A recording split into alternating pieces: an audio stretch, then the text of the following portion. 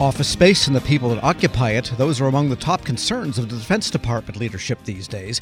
In fact, a top naval officer said last week the department simply has too much space. Yet it and the other armed forces have trouble keeping and finding people in important positions. For more, we turn to Federal News Network reporters Scott Maucione and Jared Serbu. Jared, we'll start with you. Some interesting comments made about naval office space at the Sea Air Space Forum last week. What did they say? Looks like it's more than just commentary at this point. Naval Facilities Engineering Command, in partnership with other elements of the Navy, are taking a real serious look at how much office space they actually need. Remember the days when BRAC was still part of the discussion? All of the military services, even at that point, pre-COVID, thought that they had more real estate than they could meaningfully put to use, and that's the reason that they, over several consecutive years, asked unsuccessfully Congress to grant permission to do another round of base realignments and closures. Well, now, post-COVID, I don't think anybody, any of the services, probably any federal agency expects to utilize as much real estate as they had pre-pandemic. To some extent or another, telework is going to be more a part of an enduring future across all agencies. I think everybody recognizes at this point. To deal with that, what NAVFAC and other parts of the Navy are doing right now is kind of a three-legged effort. They're looking, first of all, at the way buildings are designed so that they can make them safer for federal employees to deal with things like pandemics in the future, to look at things like HVAC, how doors and windows are opened and closed, what sensors and mechanisms control those sorts of things, and how you physically lay out desks in an office. Another thing that they're looking at is the degree to which technology has reduced the need for people to be in the office, period, meaning all people. And then in partnership with elements of the Navy's HR enterprise, figuring out exactly which types of positions require in-person attendance and how often. So pretty ambitious effort that spans a lot of disciplines. They've started a prototype project at the Washington Navy Yard to start to look at all of those things. And I would expect it to expand to bigger pieces of the Navy in the future. So in many ways, they're thinking about their civilian workforce, which if you look at just the D.C. area, there are probably dozens of office buildings in which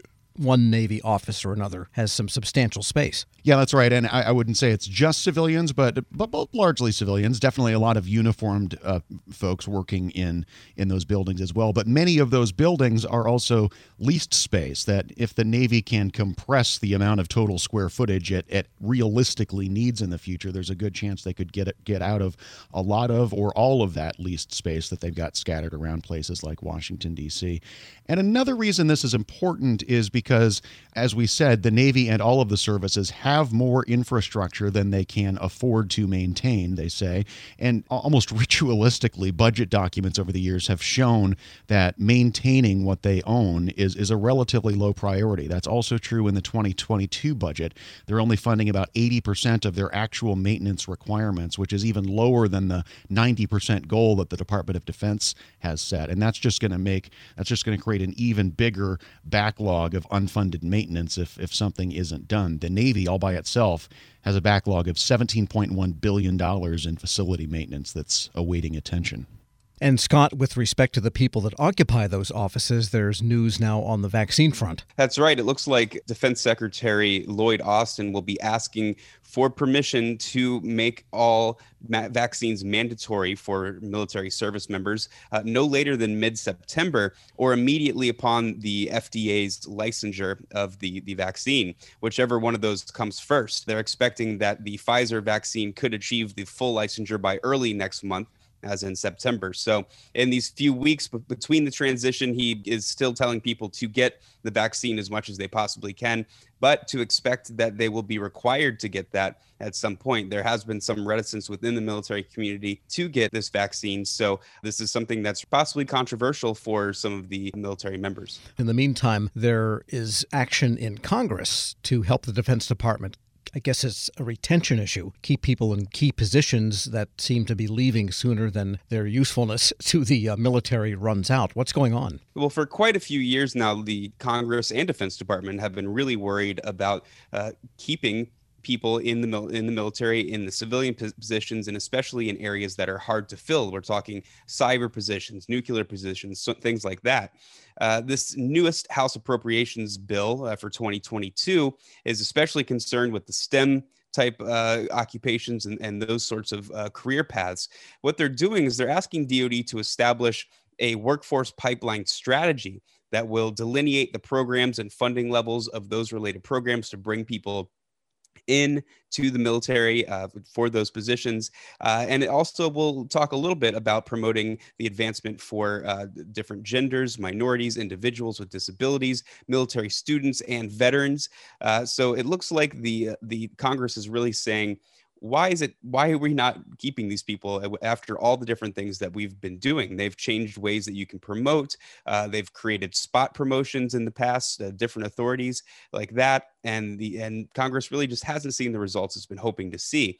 So they're asking for quite a few strategies, quite a few different plans to see how these hiring authorities are doing and see what's taking so long to fill these positions and why they're not actually being filled when they could be, especially with the bonuses and things like that they have. And you are reporting this is part of the appropriations bill whipping up in the House. Is it also a part of the NDAA, which the House has finished with its version, the Senate with its version? They just have to reconcile. Right. We don't have anything necessarily in there that's exactly like this, but they tend to add different provisions, here and there between the appropriations and the authorization bills. So even if this does go in, it shouldn't really be an issue for any Congress. No one's stepping on each other's toes or anything like that. And you're also reporting that the GAO has found that some of the DoD components that are doing contracting for overseas operations, which admittedly are shrinking back day by day, nevertheless deal with contractors that might, because they're not U.S. contractors operating under U.S. law necessarily,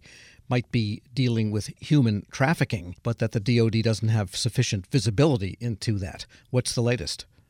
Right. This new report finds that the Pentagon's not fulfilling its duties in vetting these contractors for the violations. And what they found is that 12 of the 14 Army and Navy contracting officers that GAO spoke with just weren't aware of their responsibilities on the issue. They had limited oversight on the contractors. And, really that's a big concern, especially when the Defense Department says it has a no tolerance policy for human trafficking. Now, since the 1990s, there's been allegations of abuse of foreign workers in contracts overseas. And actually in 2017, the Army banned a subcontractor from federal work for almost 3 years after violating Kuwaiti laws and engaging in human trafficking. So, and what they did specifically was withhold payment for work. So at this point, GAO is making 6 recommendations. They're asking for better guidance to enforce trafficking responsibilities, and then also for the offices to just really enforce their training much better as well. Federal News Network Scott Maucione and Jared Serbu. Check out their latest DoD Reporter's Notebook at federalnewsnetwork.com. Looking for holiday gifts for less? Come to Ross and say yeah to making your dollar stretch on name brand toys, clothes, and gifts. Get the gift of savings this holiday from Ross. Yes, for less.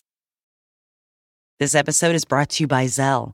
Whenever you're sending money through an app or online, it's important to do it safely. Here are a few helpful tips. First, always make sure you know and trust the person you are sending money to. Second, confirm you have entered their contact details correctly. And finally, if you don't trust the person or your recipient is rushing you to send money right away, think twice before sending money through an app or online.